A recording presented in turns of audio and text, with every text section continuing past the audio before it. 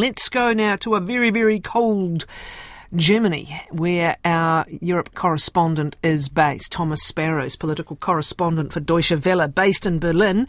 And it is chilly, I understand, Thomas. Welcome. Thank you very much. It is very chilly indeed, especially today, as me, but not only me, hundreds of thousands of people across the country were outside protesting against the far right. I was reporting on those protests, and believe me, it was absolutely freezing. How many turned out? Tell me a little more about the motivation and the mobilisation of the protest. Here in Berlin, about 100,000 people gathered outside the federal parliament. But in total, across Germany, an estimated 1.4 million people demonstrated, and they were basically protesting against the far-right party here in Germany. It's called Alternative for Germany. And especially after it was revealed that members of the Alternative for Germany far-right party met in November with extremists to plan a so-called master plan to deport millions of foreigners from Germany if they come to power. And that meeting that was held in November happened just a few kilometers away from where the Nazis in 1942 planned the final solution. So that meeting by extremists here in Germany to plan the mass deportation of foreigners is something that brought back very painful memories of Germany's difficult past, and that actually meant that 1.4 million people across the country went out to the streets today to say that this cannot happen again. Could you clarify the million people that they are talking about? We recall there was a great wave of immigration under the former Chancellor Angela Merkel, asylum seekers in particular from some of the dreadful conflicts that have troubled this century. Is that the people that we're talking about here? What exactly is being proposed by those who want to see people sent away? So the Alternative for Germany party is not in power in Germany. It is now polling around 22% in the polls. It's the second most popular party in the polls.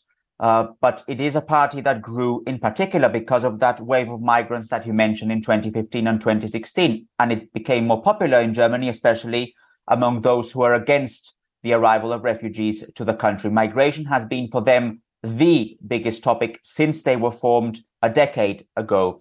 And the fact that now it has been revealed that they met with extremists, with businessmen, with other politicians as well, to discuss this master plan at a time when they're actually growing in the polls is something that, as I already mentioned, meant that many people had to go to the streets to say that basically they are the majority and that they are against those policies defended by Alternative for Germany. By the way, Alternative for Germany, the actual leadership of the party, distanced itself a bit from that meeting.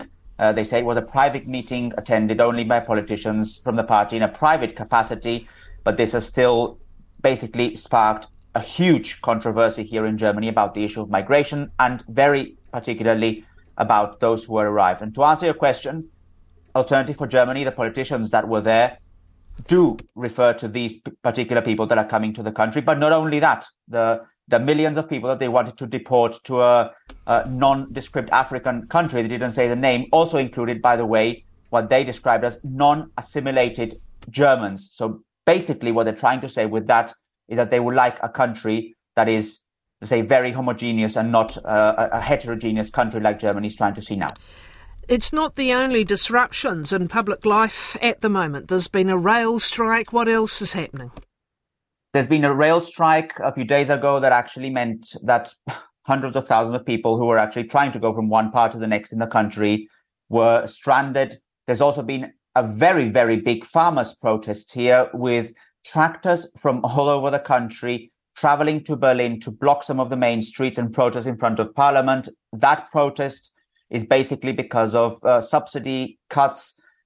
Concerns by experts and by authorities is that the protest was infiltrated by the far right. And basically what all these protests are saying is that basically Germany is facing what some experts are describing as a winter of discontent. And that has to do also with the fact that many, from the farmers to even many people in other parts of society, are not very happy about the way the government has been managing its issues.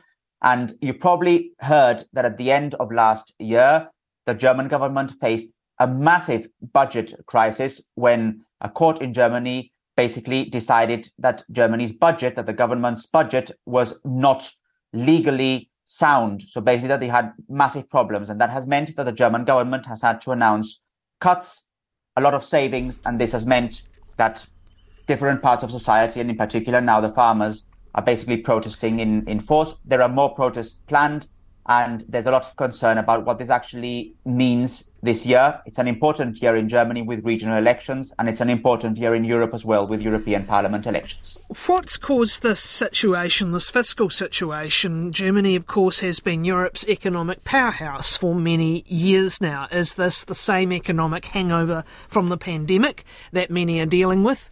Inflation being battled, for example, or is it something else? It's a bit of everything. So it is indeed that Germany was affected, as many countries around the world, by the coronavirus pandemic. It also has to do with Germany's energy crisis, which was a result of the war in Ukraine, and in particular Germany's dependence on Russian energy, something that they had to change very drastically once the war began.